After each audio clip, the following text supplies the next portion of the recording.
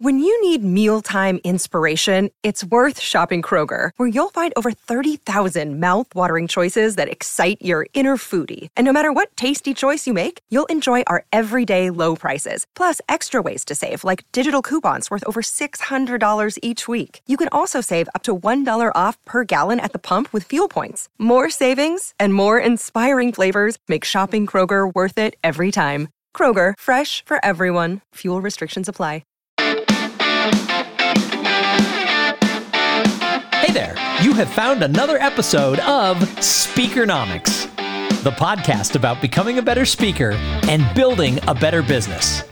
I'm your host, Tom Singer, and I might be the luckiest person in the entire speaking industry because I get to host this show and meet really interesting people who love to share from their heart and their soul the best ideas on how you can build a better business as a professional speaker. And today, we are going to talk about negotiation. So I would like to welcome to the show, Lynn Price. Hey, Lynn, welcome to the show. Hey, Tom. Thank you for having me. So, Lynn, if we're going to talk about negotiations, and let's face it, as speakers, we have so many things to negotiate. We have our fee, we have the contracts, we have how many nights they're going to pay for, what kind of travel we're going to get. Gosh, the list is really long. What are your 2 tips for speakers when it comes to negotiating? The first tip is you got to make the ask. No one's going to read your mind. So you got to be brave and be confident and make the ask. Ask for exactly what you want. The second one, don't negotiate against yourself. When you make your offer, make your offer, be quiet, zip it. Like, we like to talk, but know when you're making that offer, be confident, stop talking, don't negotiate against yourself. Wow. And I bet all of us listening, I know I'm guilty as charged, have negotiated against ourselves. The other person doesn't say anything, and so we just keep dropping our fee right, or whatever it is, when they probably would have signed the contract if we were the ones who had just gotten quiet. So for those of you who don't know Lynn Price, she is a negotiation expert, and she trains people to become better negotiators. She's a member of the National Speakers Association. She is a speaker, a consultant, an author, and she's coming to us today from Rapid City, South Dakota. Not far, as she told me, from Mount Rushmore. So, Lynn, let's jump into this whole world of negotiations. How does one become a negotiation expert? A lot of practice. I've negotiated well over 11,000 agreements when I was serving as in-house counsel in a variety of different industries. But that's really, I wish that there was a silver bullet where I could tell people, like, here's the thing, just do these things and you'll be great at it. But it's a lot of practice. And I wrote a book and I created the formula of the 3 R's to get people there a little bit faster so they don't have to do 11,000 agreements. They can kind of improve their negotiation skills without 11,000 contracts. So you are you were a practicing attorney. You're still a lawyer, but you no longer practice law. What made you made that jump from being in-house counsel, working in the legal department of an engineering firm for like 13 years? You said what made you make the jump from that to being a consultant and a speaker and a trainer? Mm-hmm.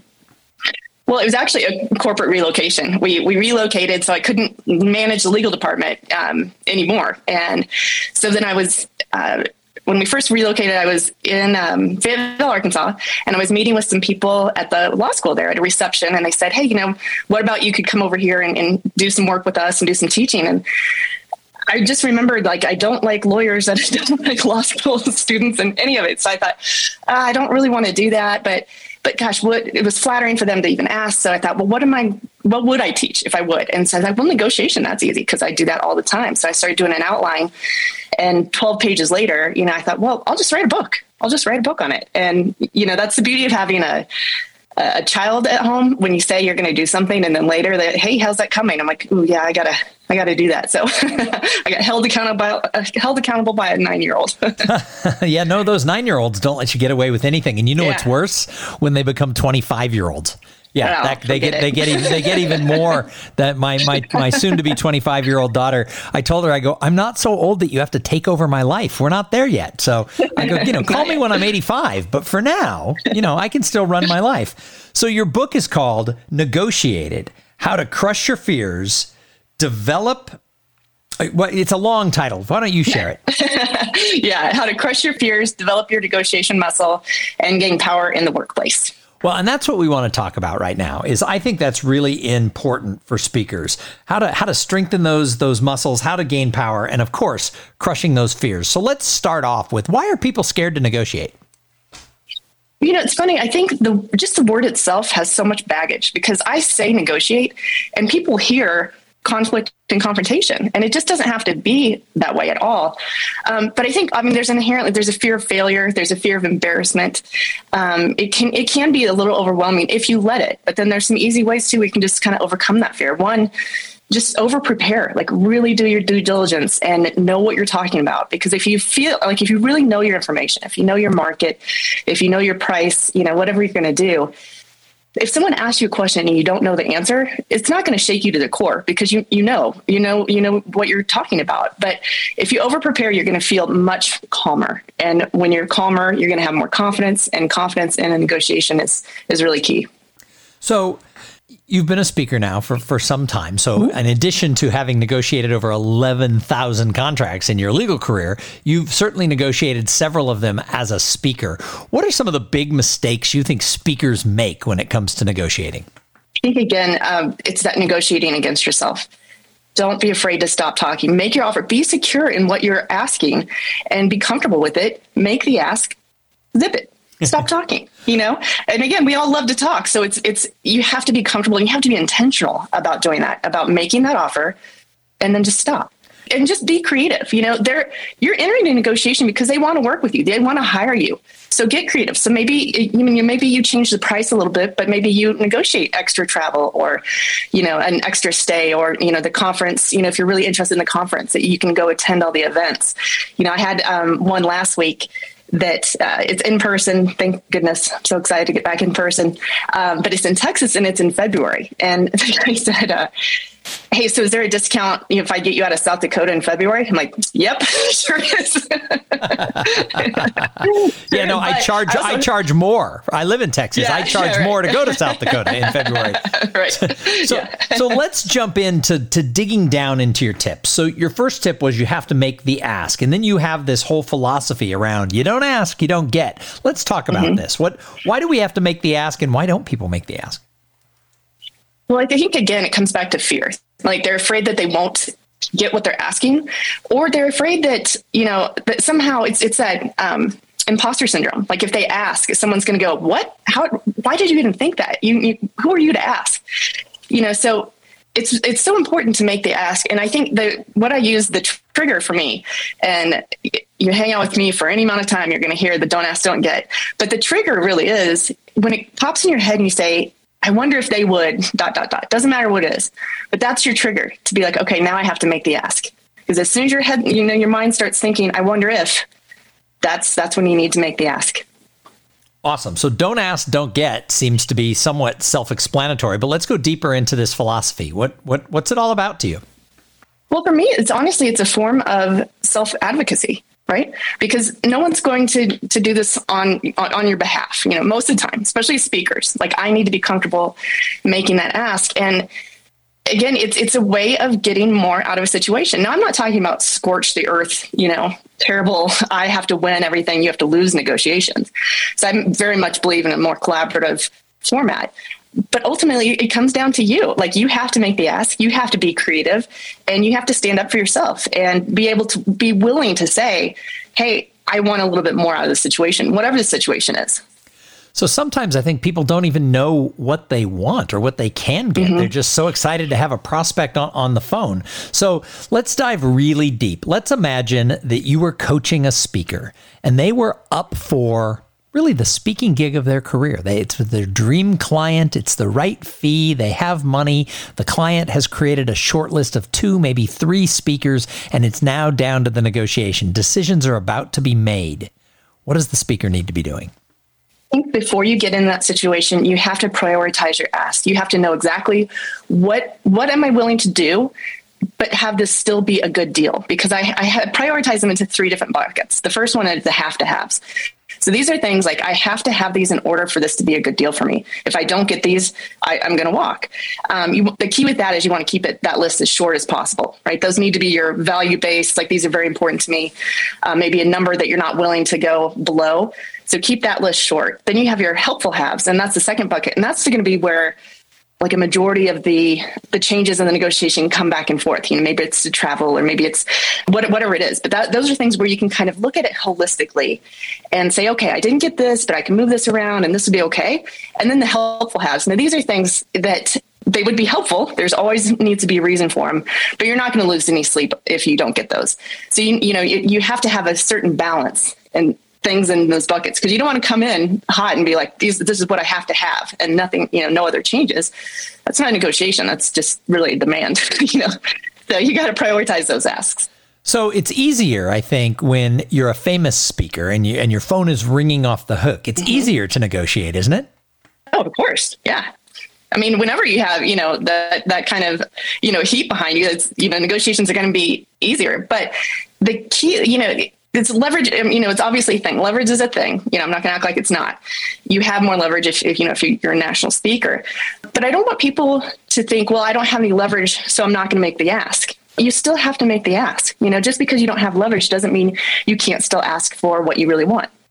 I always think of children are the best version of that, right? They have no leverage and they will ask and ask and ask and they get what they want, a pretty good chunk of the time.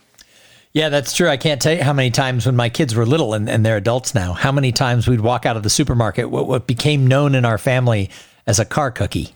So, when you're in the store, they sometimes next to the bakery have like that little thing where you can open the door and take the little cellophane paper so that you're not touching everybody else's cookie, and you can put it into a little wax paper baggie and you can take it. But some people let their kids eat those cookies while they drive through the store. My theory was we hadn't paid for the cookie yet. So if we get it, you can't eat it till we get in the car. But I can't tell you, once we got there, it's, can I have a car cookie? Can I have a car cookie? Can I have a car cookie? And if they went to the store with me, their odds of getting a car cookie were probably 100%, just because they would do exactly as you said. They would make the ask. Yeah, it's a don't ask, don't get cookie. That's exactly right. Now, they're 25 and 19. They live around the country. They don't live in Austin anymore. But if they were here and they went to the supermarket with me, I bet they still could talk me out of a car cookie. So your second tip was don't negotiate against yourself. And this one is what made like the hair on the back of my neck stand up when you told me what the tip was in the introduction. We do it all the time. Let's talk about, what do you mean by negotiate against yourself? What are the red flags and how do we not do it? When I say don't negotiate against yourself, I'm saying make your offer or it's your counter offer, whatever it is, and be confident. Yeah, just confident enough to then just stop, because it drives me bonkers when people go, like, say they're negotiating a car and they'd say, hey, could you take 5,000 off? And then the person's just kind of saying, well, I mean, 3 would be okay. Well, would 2 work? Like, they literally didn't say anything. You just need to give people a moment to kind of hear what you're saying, to process, and then to give you an answer. And it might, it can get awkward. Sometimes you have to just silence and a smile, make your offer, be quiet, smile. If they aren't taking the social cues to tell you, hey, you need to respond here, you need to have something ready. Say, what do you think? Just something that you can keep coming back to prompt them to give you a response to what you offered. So when you get to that point, you make the offer and then be quiet, and it's long, and you say, what do you think? What if they come back and go, nope, can't do it? Then what do people do? Well, that's a good question. And sometimes the answer will be no. So then you kind of have to go back to that prioritization. You have your have to haves. So if I don't get this, is this something I'm willing to walk? Or is this something, that I asked, I made the offer and I'm like, okay, it would have been helpful, but it's not going to break my heart if I give that up. So that's, again, where coming into that and being ready, the first R of that formula, being ready, doing your due diligence, is really going to help you, because when you have to think on your feet and pivot, you need to know what your options are. And that's why, again, that prevents you from making a bad deal. If you know exactly, like, this is the amount I have to get, otherwise it's not worth my time for travel, to be away from my family, do all that. That's your answer, So just make your offer and then stop talking. So I want to go deeper into your 3R formula. Let's talk about that. The first one is ready. What's the second and third? And let's go really deep into how I want people to walk away with negotiating tips that as soon as they're done listening to this podcast, they can put it into action. So let's talk about your 3R formula. Perfect. Yeah, the first one is to be ready. That's your preparation phase. That's where you do all your due diligence and really kind of get to know your information, know your audience, really just prepare for what you're going to do. The second R is to be relatable, because people will help people that they like. And this has to be in a very authentic way. I don't want you to fake it. People can sniff it out. It has to be a very authentic way that you can just be perceived as relatable. And again, it might just be being super responsive to someone that makes you relatable. That makes people, like you. And then the final R is to be reasonable. And that's where you just really get creative in what you're asking. So look for solutions-based negotiation, like try to find the solution. Again, if you're working with someone, if you're negotiating with someone, they want to work with you, so find a way to make it easy for them to say yes, and really get creative and try to figure out how can we best work together. All right. So the 3R formula is be ready, be relatable, be reasonable. Ready, I get, because that's preparation. And we talk about that in a lot of different interviews on this show and in other things. So I get the be ready for it. But the relatable one, when I'm talking about negotiation, I don't really understand. Give me a little bit more. Yeah. So being relatable, again, it's that people help people that they like. So if you can do something to put them in a position to say yes, it's maybe, if we're working together and I already can foresee that this is going to be an issue for you, I'll put myself in your shoes and try to think, okay, what are the pain points that you're going to have on this? And then try to solve those up front. Say, hey, I know this is going to be an issue for you. Here's what I think we could do. Here's a solution. Then you're just making it easier for them. And people, listen, the more you can make it easy for someone to interact with you, the more they're going to like you. And then if they like you, they're going to become more of your advocate, on your behalf. Yeah, so that's really just trying to find ways to connect. And again, but it has to be authentic. Doing research, and again, in your ready phase, you'll do research, about whoever you're working with and the organization. So you can kind of, again, predict some of the issues that they might have. So I've been in a lot of negotiations, and your last one of being reasonable. The problem is a lot of people don't think they're being unreasonable. They don't know. So how do we even know what is reasonable? Well, again, I think when you spend that time in that ready phase and you prepare, you can kind of know situation, know what's reasonable or not. But again, that's the area where you're just going to start to get creative. Just find a solution. Try to find an area where you can work together. So again, it's engaging, active listening. Really pay attention to see, what they're telling you and really kind of, again, put yourself in their position and try to solve a problem. All right. So, Lynn, you have negotiated over 11,000 agreements in your time as a lawyer and beyond. So what are some trends that you've seen that have changed over the years when it comes into negotiations? That's a really good question. It's funny. I think I've seen more the soft things showing up in contracts now, where it might be before there was a lot of, just legalese, law language. Now I think people are trying to, again, predict some pain points and put them into the contracts, with varying degrees of success. I mean, you can't, contract your way out of bad behavior, but yeah, I think I'm seeing a little bit more of that. And then obviously with, the pandemic, we're seeing a lot more outs, a lot of outs for, in case, that you can't deliver. So I'm actually seeing a lot of outs on their side. It's not so much can I deliver, it's what if we cancel our contract at the last minute? And when the cancellation clauses, there used to be sort of a traditional way. Now I'm finding a lot of companies and associations are rewriting that to their favor. And in some cases, there's no negotiation. They're like, here's what we're doing with pandemic-related cancellation. Take it or leave it. What does a speaker do in that point if it's not really the cancellation clause doesn't, whether or not it's fair is a different question, but whether it's not what they're used to, what can they do if the client is drawing a line in the sand saying, this is our cancellation protocol? Yeah. First of all, I would always gotta, make the ask. I'd still push, still see if there's any wiggle room at all. But if they're giving you a hard no, this is it, take it or leave it. Again, you have to come back to your prioritization. Are you going to be okay with that? Are you willing to risk this? Is that okay for your business and where you are at this stage in your speaking career? If you're just starting out, it might be worth, the risk because you need to build your book. But, if you're doing this a lot, if you have a lot of things scheduled, then you're like, yeah, you know what, this is just too risky. I can work with other clients. I can do other things and make up for this. And again, you have to kind of know that up front before you're going into it, whether you're going to risk that or not. So this brings up a great point. Where is the walkaway for a speaker when they're doing a negotiation? We see this all the time in some of the back channel Facebook rooms for the National Speakers Association. People are like, the client has drawn the line in the stand. What do I do? What does a speaker, how does a speaker come up with this is a no-go sort of fine lines? Yeah, well, I think you kind of have to look at it holistically, like, and where you are at what stage, you are in your career. It's like you said, like if I'm a super hot national speaker, yeah, that's a real different, out than if I'm just getting started. So again, if you're prioritizing your ask, and if you really have to pay attention and put all that time into that being ready phase, because that's part of being ready, is that I know exactly what I'm worth and I know what I'm willing to do and what I'm not. What you don't want to do is you don't want to try to figure that out on the fly. You want to have that set up in advance, and you can do that now without a client. You can figure out, what am I willing to sacrifice and what am I not? Well, in my own career, like I might be willing to negotiate my speaking fee for a keynote within reason a little bit. Mm-hmm. But when it comes to being the master of ceremonies for a 3-day event, I won't negotiate it down at all. I walk away from a lot of events because what I've learned is if you're going to be the master of ceremonies for 3 days, to negotiate it down isn't really worth it. Whereas if you're going and giving a keynote for the hour, it's still a good number. You're like, that might be worth it. So here's the question. How do you deal with the client? What do you say if you have a walk away point and they won't negotiate with you, they won't come up to your fee or whatever it is? How do you let them know, I'm walking away from this deal? Yeah, I think you're just, as clear as possible.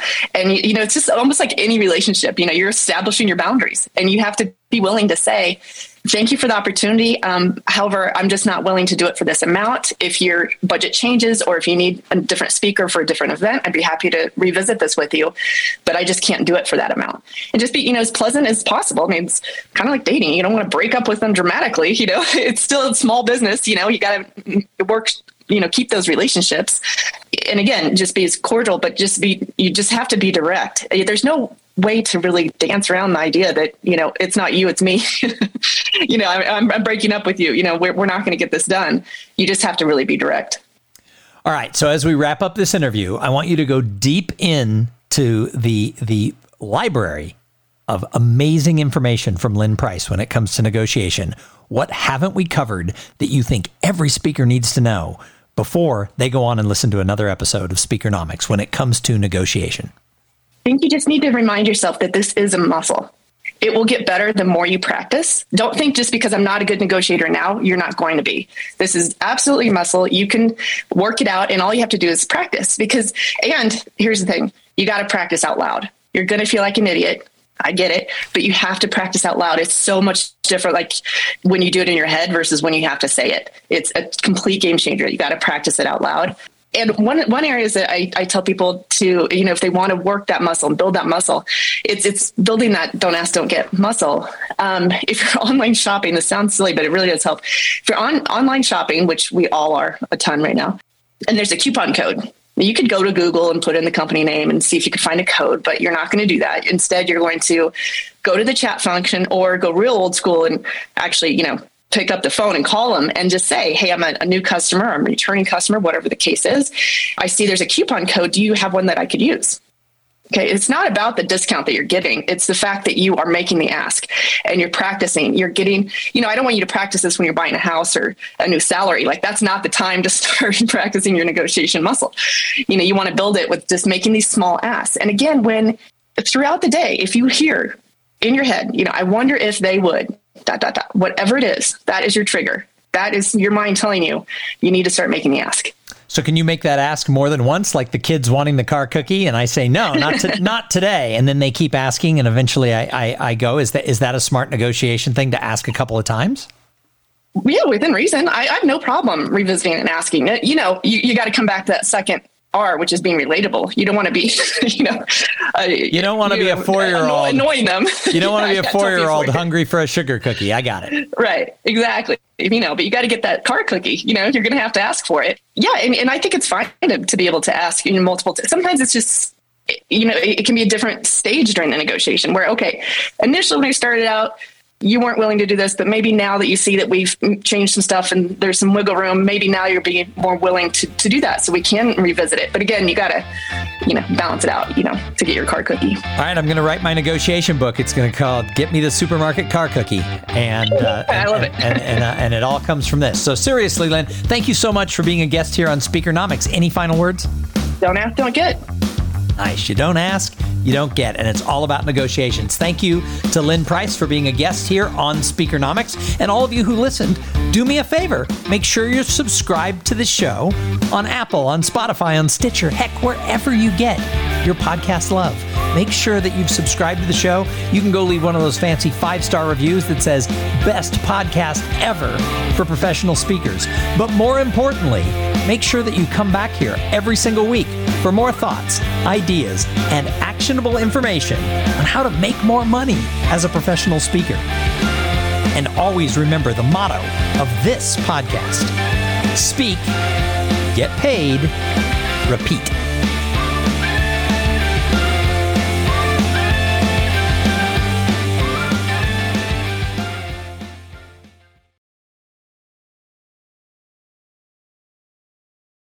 This podcast is a part of the C-Suite Radio Network. For more top business podcasts, visit c-suiteradio.com.